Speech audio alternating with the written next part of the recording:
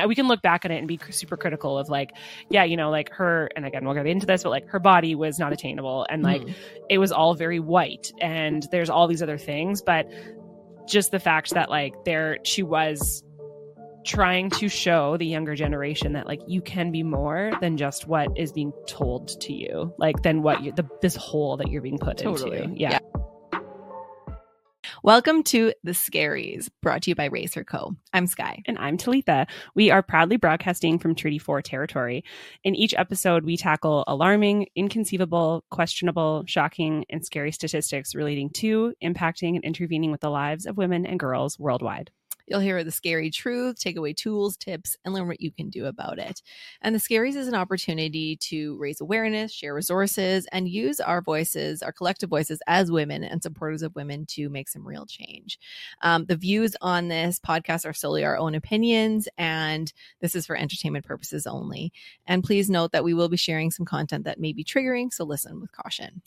As straight, cisgendered, white, able-bodied settler women, we are aware of the privilege that we have, and we want to use this platform to spread awareness about the scary reality women from around the world face in different life situations. Why? Because sometimes nothing is scarier than being a woman.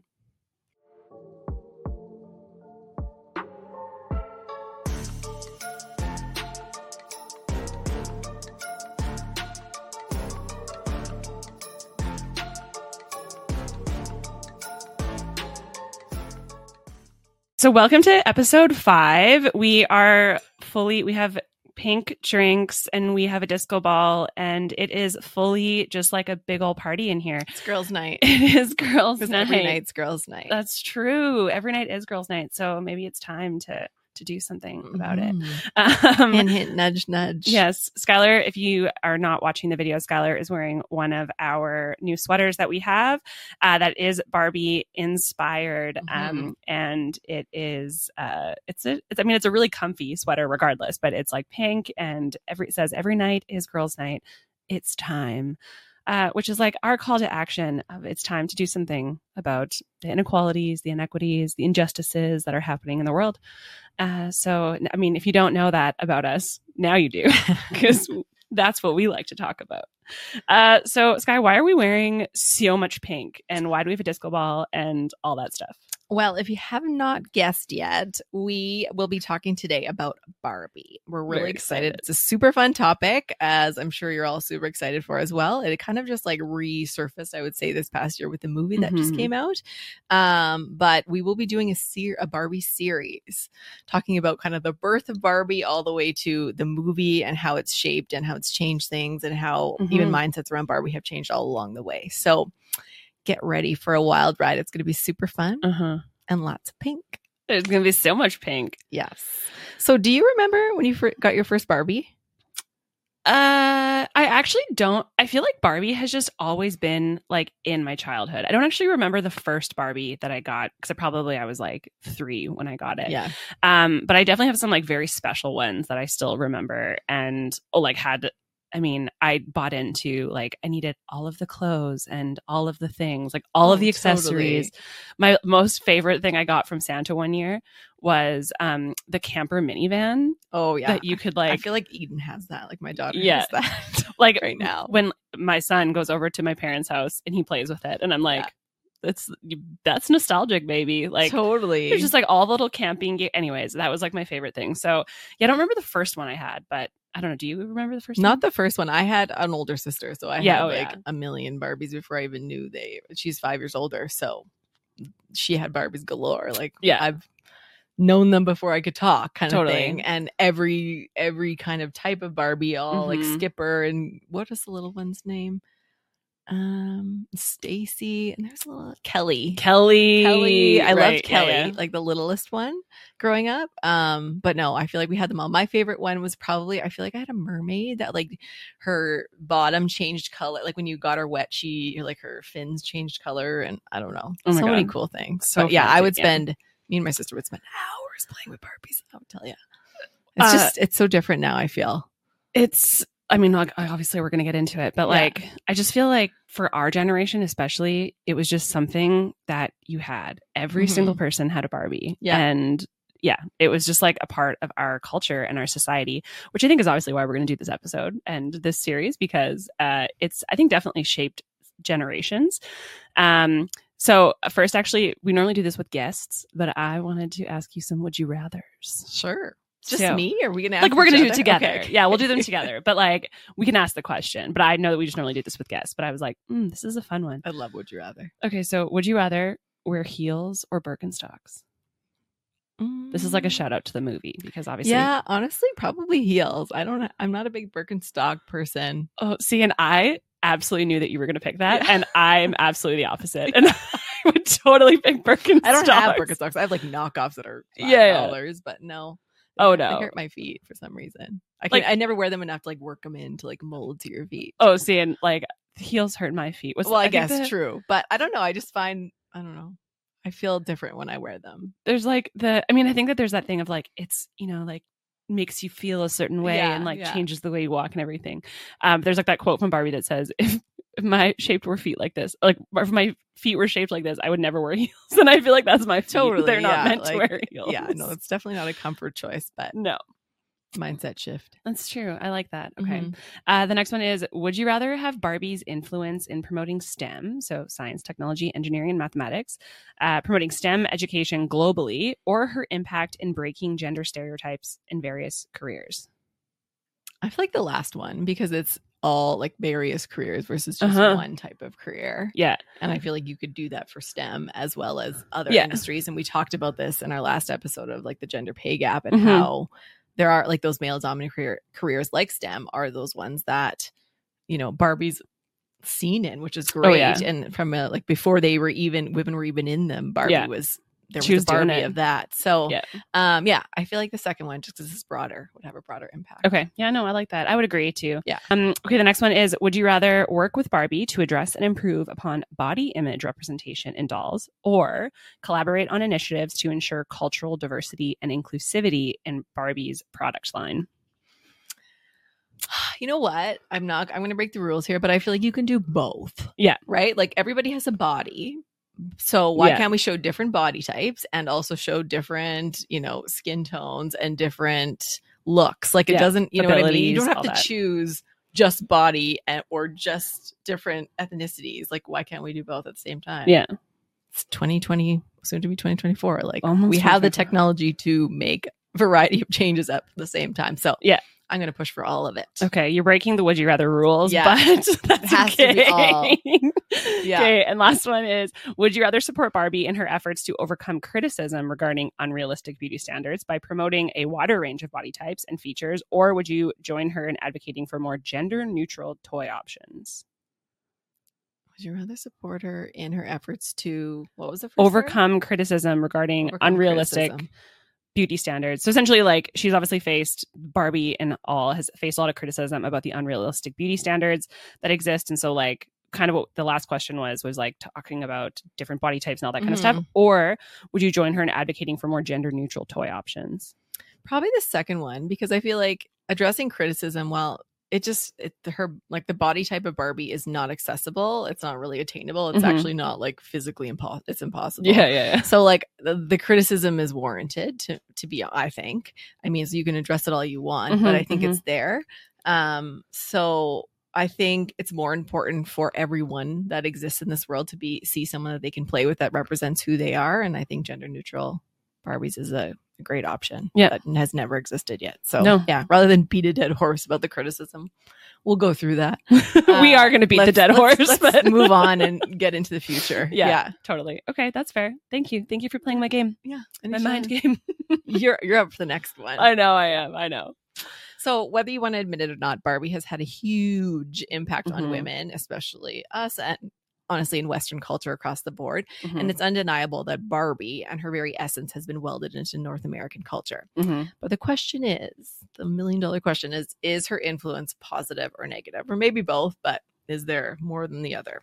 We shall see. And you are actually not going to get the final answer. No, but at the end of this episode. You be your own judge. Yeah. But we're going to present all of the options, not all of the things, but a lot of the research that we found over the next series. And you will, we can come to a conclusion together. But to understand where we are going and how we're going to get to that conclusion, we need to know where we've been. So as we always do, we're going to take a little historical look at Barbie and understand who she is and look at what women were facing when she was introduced to understand her impact. So, Barbie, full name, Barbara Millicent Roberts. Millicent. I think that's how you say Millicent? it. It kind of reminds me of that. I'm like, ooh, kind of like a little bit of a Millicent, badass. Yeah. That's her full name. Is an 11-inch tall plastic doll with the figure of an adult woman. She was introduced on March 9th, 1959 by Mattel, which is a Southern California toy company. Ruth Handler, who is the co-founder of Mattel with her husband, Elliot, and then another gentleman, Harold Matson. They founded the company in 1945. So together they created Mattel, but Ruth actually spearheaded the introduction of the doll. So Ruth's primary inspiration for Barbie was her daughter, Barbara. Just wait. I just thought of something. Yeah. So they've launched Barbie on March 9th, which is a day after International Women's Day. Yeah. I wonder if International Women's Day was even a thing back then. Oh, I don't think so. I think it just came out in the last 10 years. Okay, because I'm that would have been not why not on International Yeah, no, totally. Day? But okay. No. I think marketing brain, come on, let's be strategic. I know, as soon as I saw that, I was like, you guys have a missed opportunity. But also, maybe International Women's Day should have been on in the March 50s 9th. Probably didn't exist. So yeah. No. Sense. I think it was in the last 10 to 15 years, I want to say. No, 10 years probably. Because it started with the march in Washington. Yeah. Okay. Yeah. Got it. So I'm 5 years actually, maybe. I don't even know. Okay. Anyways, we haven't done our research on that. No. So wait for that episode. Yeah. So as I said, Ruth's primary inspiration for Barbie was her daughter Barbara, and looking at the dolls on the market at the time, Barbara could only play out being a mom or a caregiver, whereas Ruth's son's toys allowed him to imagine himself as a firefighter or an astronaut or a doctor. So leading up to the launch, Ruth was looking for a breakthrough product. She wanted to find something that was going to change the way girls looked at themselves. So the answer, she thought, was an adult doll that would inspire girls the same way action figures of firefighters and soldiers encourage boys.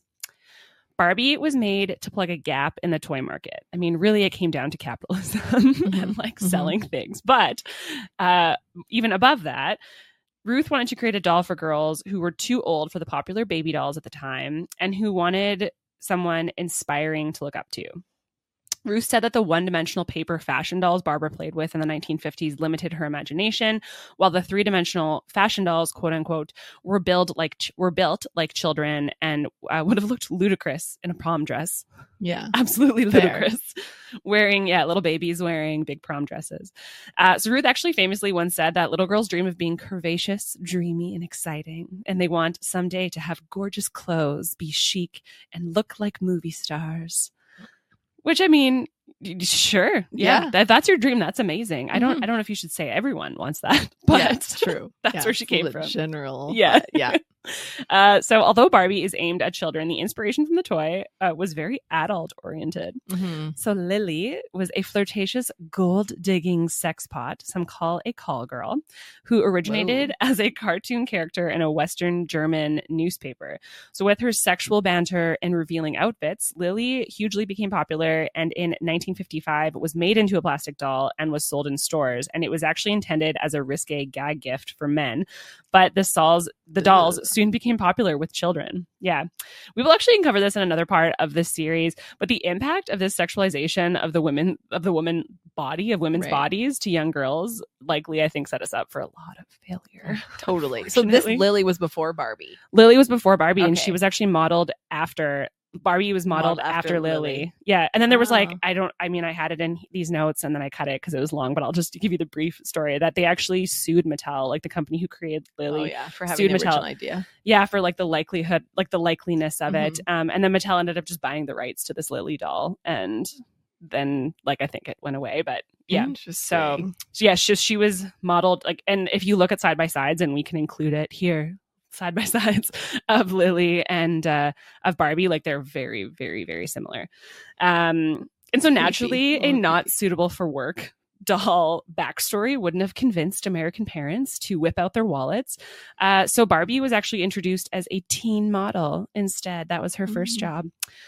So Ruth shared that she wanted Barbie to be a blank canvas for children to play with. She said, when we began sculpting Barbie's face, I insisted that it not be too pretty and contain too much personality. I was worried that if she were too glamorous, little girls wouldn't be able to identify with her. And while I understand that mentality, having too much personality. I don't understand what that is. Like, how do you physically make too much personality? I don't know. Too many facial expressions? I don't know. Maybe. I don't know. She looked too confident and had too much personality. Interesting. So Ruth actually consulted with a psychologist during Barbie's development. In 1958, so the year before Barbie came out, they conducted a market research study, and after interviewing 191 girls and 45 mothers, one of the findings was that the mothers criticized Barbie for having too much of a figure, quote unquote. So Mattel circumvented this problem, however, by advertising Barbie directly to children via television. Mattel, in fact, ended up sponsoring Walt Disney's Mickey Mouse Club program in 1955 and became the first toy company to broadcast commercials to children. So they were like, I hear what you're saying, Mom, but we're just going to go past you. We don't care. So the psychologist actually conducting the study suggested enlarging the doll's breasts, but also downplaying her sexual overtones to appeal to mothers. So they were like, she needs bigger boobs. To appeal to mothers. Yeah. What? No, to downplaying the sexual overtones to appeal to mothers. So like bigger boobs, but don't make her so sexual. That was what they came down to. Totally contradictory, but okay. Yeah.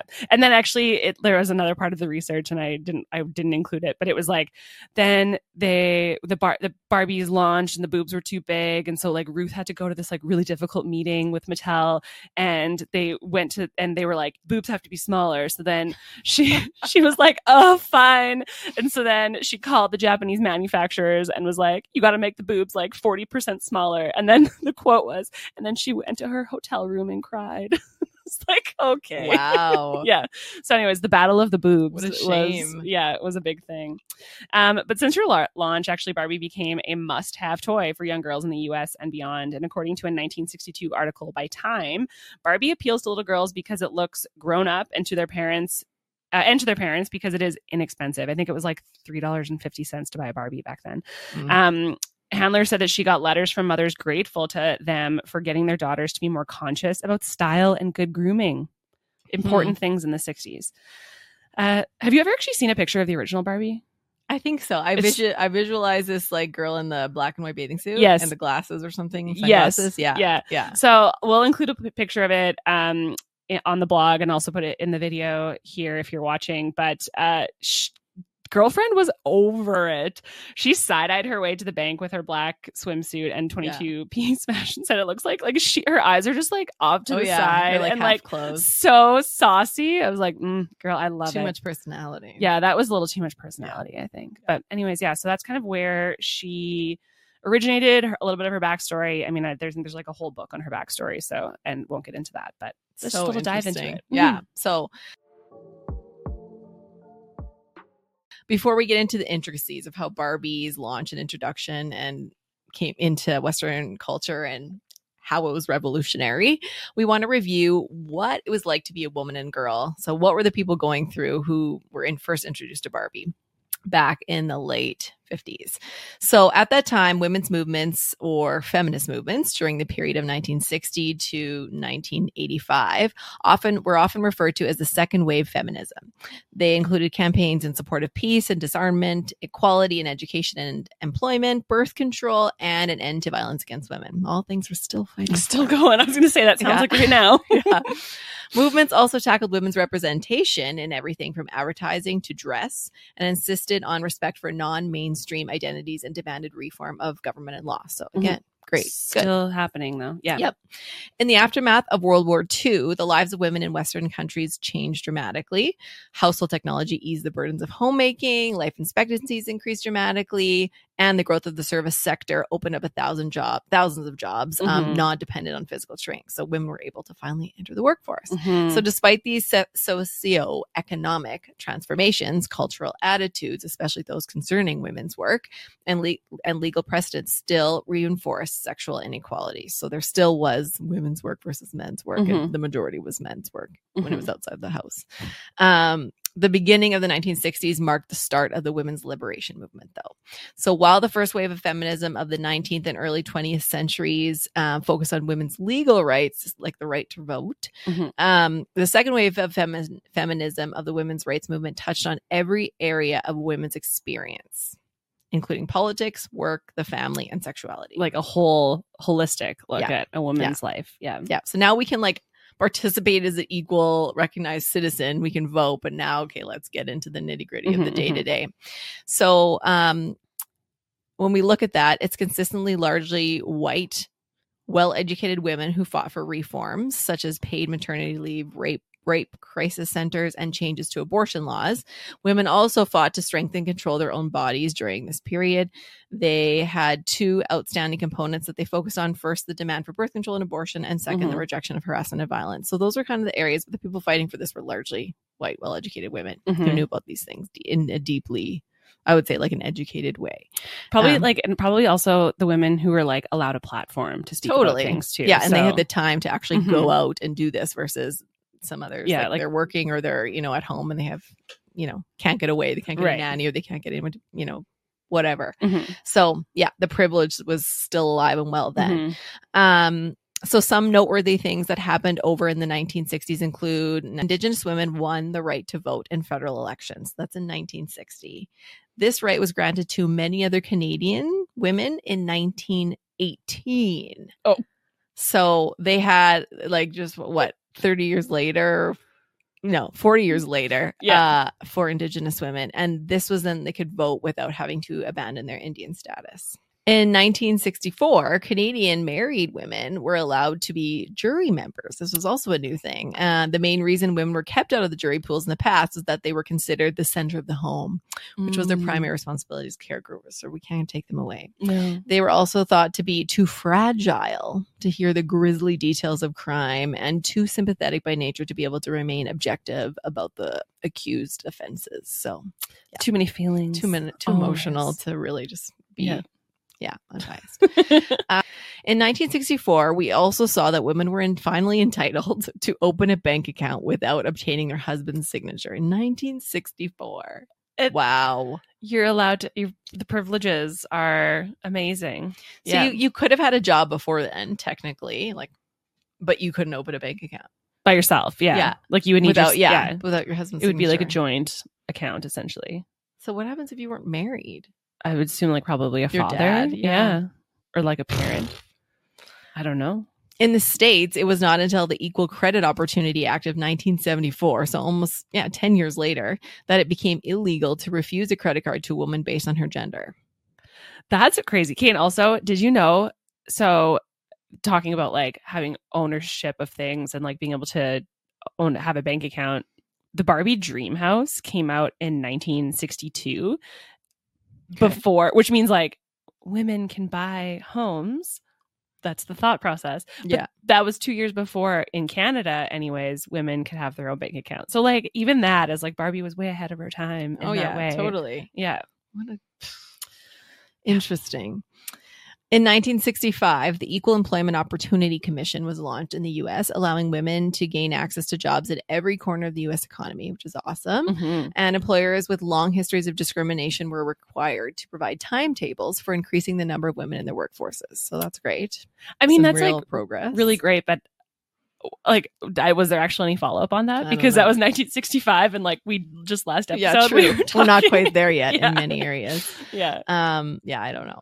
The Royal Commission on the Status of Women in 1967 was chaired by Florence Bird, who and this was created in Canada. So this was the Royal Commission of the Status of Women. So that was a new thing. In 1969, the Canadian Criminal Code was amended to legalize the distribution and information on methods of contraception and their prescription, as well as sexual acts between two consenting members of the same sex. So that was 1969. Was amended to legalize basically gay marriage and contraception. No, not even gay marriage. Marriage was like in sexual acts. Sorry, yeah, you could just be just sexually allowing active that before that it was a crime. Wow. But I still think even like well into the 80s and even early 90s, it was still being like people were still being arrested and like losing jobs and like different things for being gay. But anyways, that's another story. Yeah, another episode. Another story for another day. In 1970, they released the report from the Royal Commission of the Status of Women, which revealed disturbing findings on the discrimination faced by women. Interesting. This one isn't specifically women specific, but in 1970, the Canadian Psychiatric Association removed homosexuality from its list of mental disorders. In 1970. As a mental disorder, too. 50 years ago. Wow. 53, but like, come on. And then in 1973, in its controversial ruling of Roe versus Wade, the United States Supreme Court legalized abortion. Inducing an abortion was a crime in Canada until 1988, when the Supreme Court of Canada struck down the law as unconstitutional.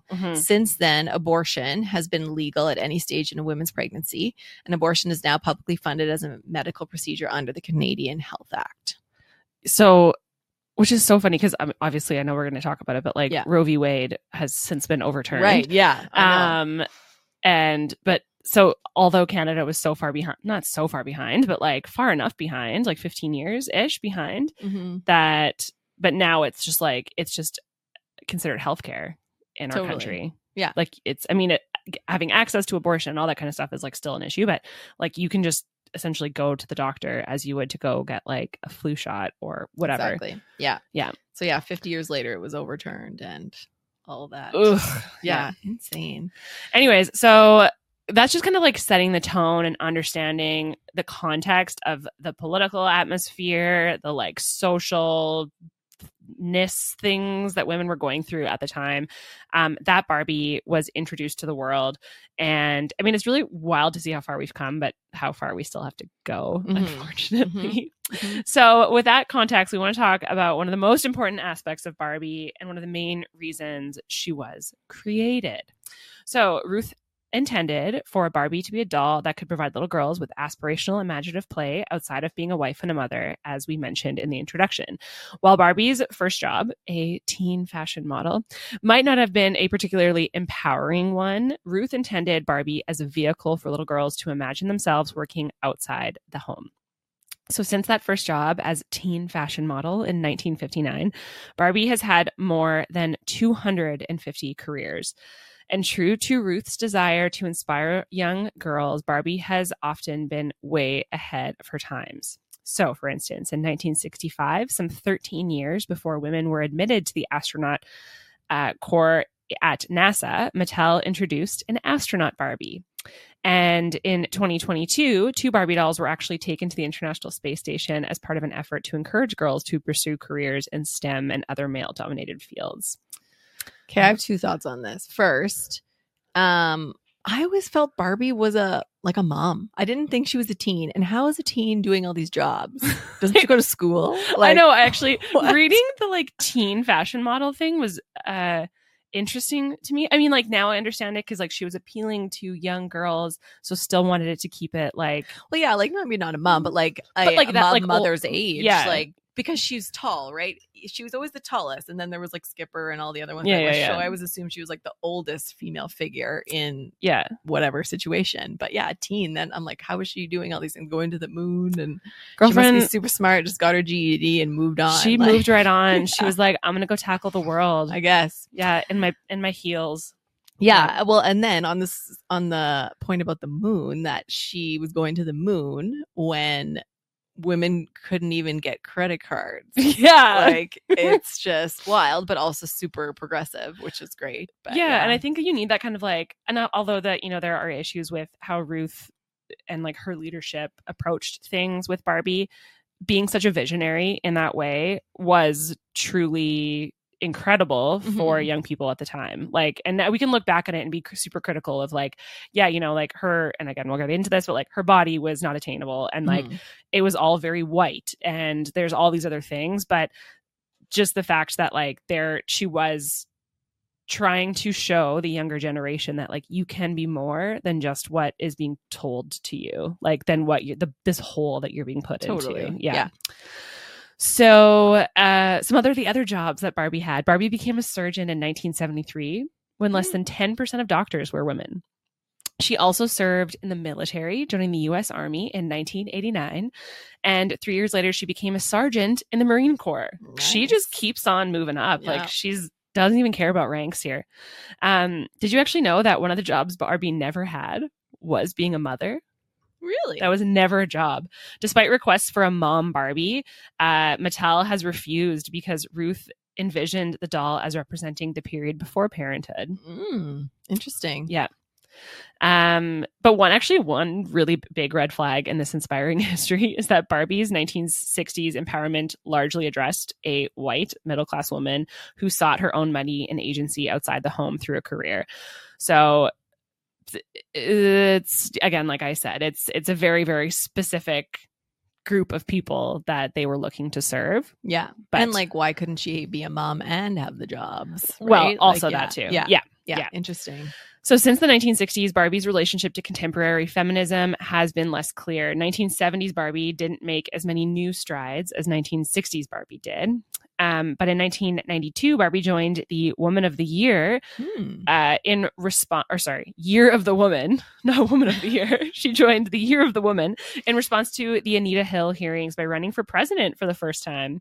And then 1990s Barbie also became an Air Force pilot, a naval officer, a Marine Corps sergeant, as I mentioned, an Army medic, a firefighter, a dentist, a soccer player, a NASCAR driver, a baseball player, a WNBA player, and an airline pilot. Whoa.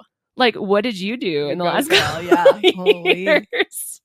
That's awesome. Honestly, I feel like a lot of my favorite thing about Barbie was her outfits, like having all the accessories and all the different choices to like be whoever you want to be at any time. Yeah. Which is the best part, I thought. And the hair, always had the like spa nights of the hair. Oh yeah. But yeah, she was definitely building her resume in the 90s for sure.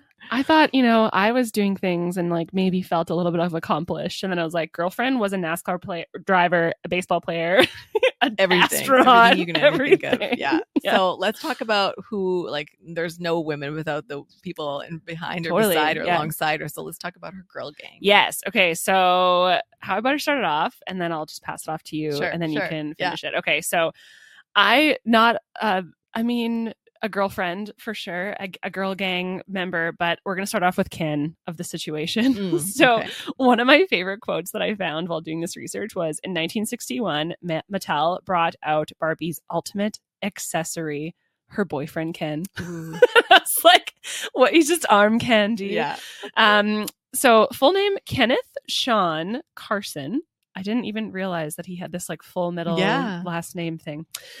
He was introduced as a boyfriend to Barbie after many people asked and begged for Barbie to have a man to hang out with, which I think is maybe telling of the time. But on a whole, actually, other side, so Barbie and Ken are obviously the name, like Barbie is the name of Ruth's daughter and Ken is the name of Ruth's son. But like imagine what it was like to be the Barbie in the house. Like you're like the hero and like everything else. And then poor Kenneth, like her son. He's just named like, the Barbie, the accessory. I was like, poor guy. Okay, but also this is just jumping ahead like a half a century. But did you know that in 2004, Barbie and Ken broke up? How do we know that? What happened? So at the time, the vice president of marketing at Mattel said that Barbie and Ken feel it's time to spend some quality time apart. Like other celebrity couples, their Hollywood romance has come to an end, but the individual indicated that the duo would remain friends. Interesting. Yeah. So she later dated Blaine, an Australian surfer, and I was like, "Who the heck is Blaine?" But then, after Ken underwent a makeover that included spending some time in the gym, because that's, I think, what everyone wants is just for the man to bulk up a little bit. Again, with the arm candy. It's all about that. Yeah. He ended up winning Barbie back in 2011. Yeah. I had no idea that they broke up. I was like, why is this not international news? Well, like the biggest couple of the century. Well, and because You know? Ken was always like, we'll talk about Barbie and then all her like sisters and all her friends, but usually, like, I don't know why, I just thought everyone was Barbie, but Barbie had different skin colors and different hair and whatever, but they were all just Barbie. Yeah. Because we still called them Barbies, even if they were like a different name. So I don't know why. And then Ken, I'm like, I just assumed all the boy Barbies were Kens. They are. Except for like Blaine Alan. and well, except for Blaine, Alan. I don't know, and Alan, yeah. Yeah, so I don't know. Weird. Interesting. Yeah. It's the like understanding the intricacies of like who Barbie is and then who are like all of the pals who like I also thought were Barbie. Yeah, it's very complicated. Yeah. So with talking about friends, in 1963, Mattel added Barbie's best friend Midge. So let's talk about Midge for a second. Full name, Margaret Midge Hadley Sherwood, was created in 1963 as Barbie's plain Jane best friend. We all need one of those, apparently. Far less glamorous than Barbie, Midge was intended to represent a more average, accessible American girl. For most of her existence, Midge led a quiet, unremarkable life with her beau, Alan, whose packaging described him simply as Ken's buddy. I mean, if Ken is just the accessory, what is the accessory to the accessory? Like, the plastic pair married in 1990 and enjoyed a very brief moment in the spotlight with a wedding party set released the same year. But Midge and Alan's marriage opened up new avenues for the dolls, such as parenthood, which is something that Ruth didn't want for Barbie herself. She pushed it onto the sidekicks. So Mattel released the Happy Family set in 2002, featuring a pregnant Midge with infant accessories and a 3-in-1 crib, table, and cradle, according to the box. I think I remember that, actually. Okay, When was this? The 90s? 1990. Okay, well, no, sorry. In 2002. Okay, yeah, I totally remember. They got married in 1990. Yeah, no, I totally remember that. Was she, I want to say, a redhead, Midge? Yeah. She has like red hair. Yeah. I totally remember then. So with this gift set, girls have everything they need to play out the arrival of a new baby, is what the box read. And perhaps taking the Happy Family concept just a step too far, Midge had a detachable, magnetized pregnant belly that could fit her accompanying plastic infant. And like, it's like a kind of a graphic image. Like it looks like one of those like dolls that you would like dissect things. You just take off the belly and take out the baby. It's interesting. Midge's delicate condition sparked immediate backlash. So many real life parents worried that Midge would first promote teen pregnancy or even single motherhood.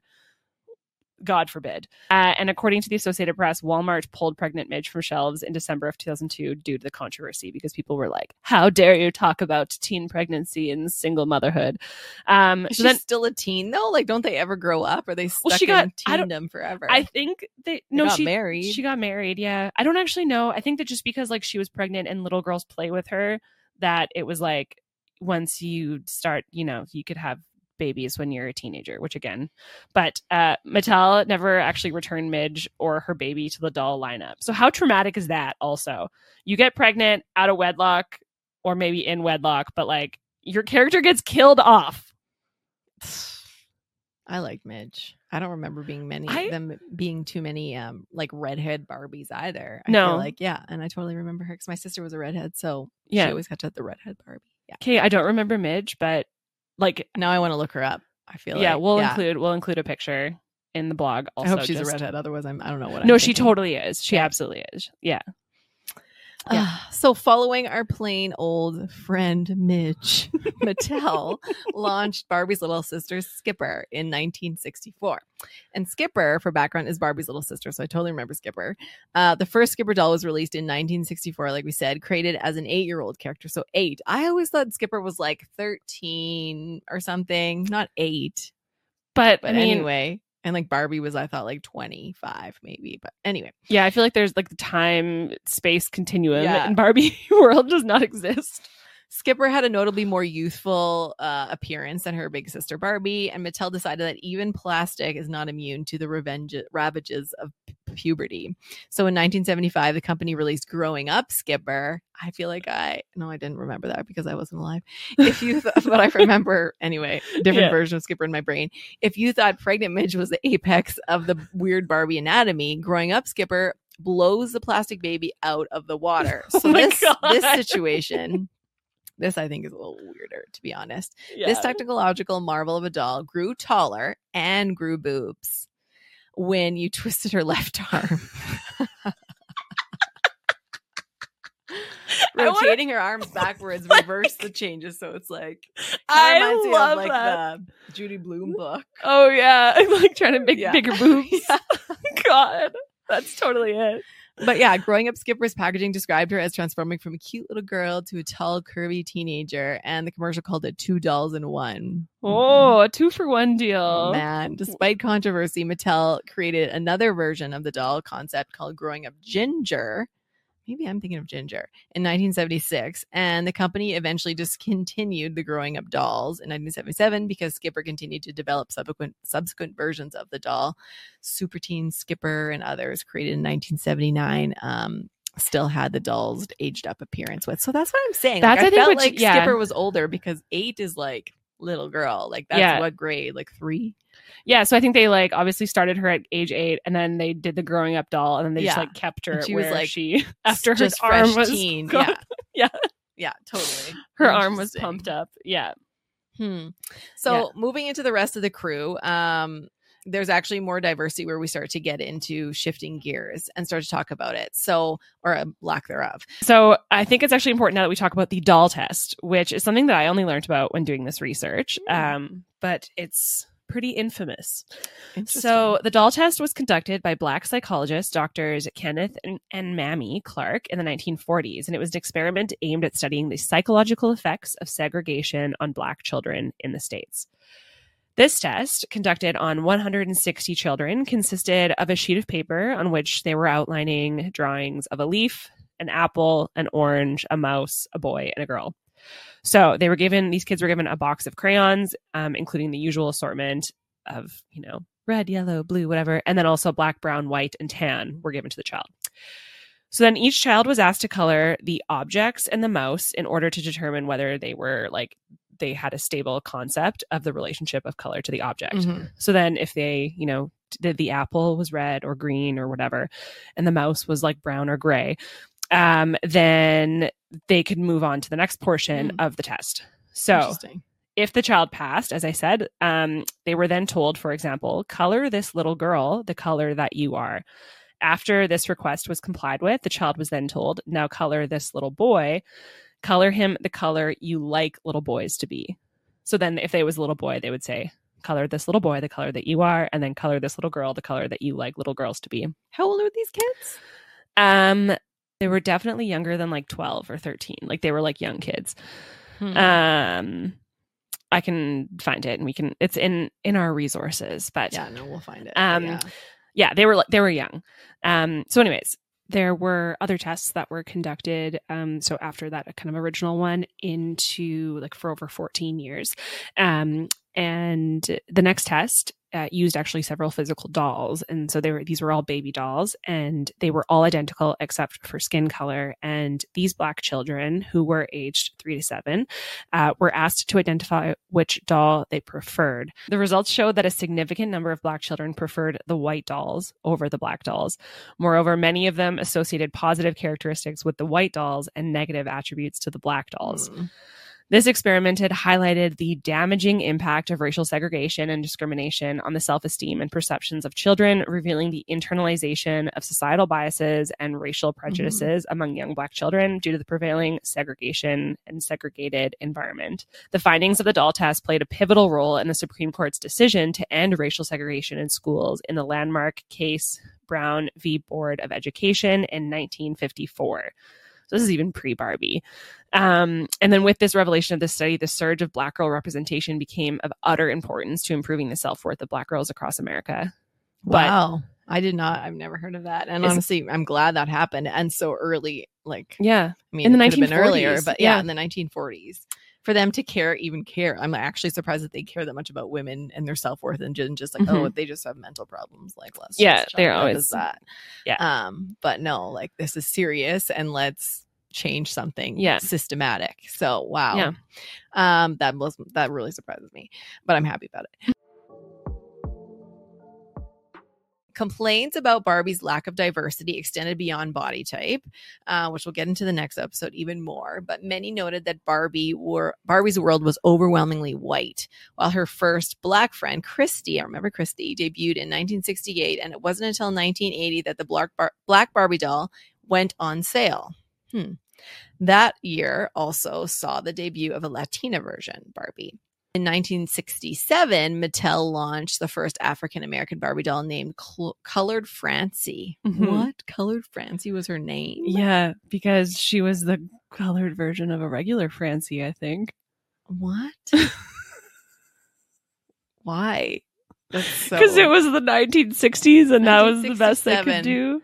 So just let me back up here. So the first black friend, Christy, was in 1968. So the one before Christy was in 1967. That was Colored Francie. She was just like the colored version of the regular Francie. Okay. And then the official new friend, Christy, was in 1968. And then in 1980s, they were like, we're going to give Barbie, Barbie. A little bit of a makeover and introduce diversity. Okay. Now I'm getting it all. Piecing it together. Yeah. So the Colored Francie, like Lisa said, was based on a white Francie. So this doll lacked. But was Francie called White Francie, or was she just called Francie? Let's guess.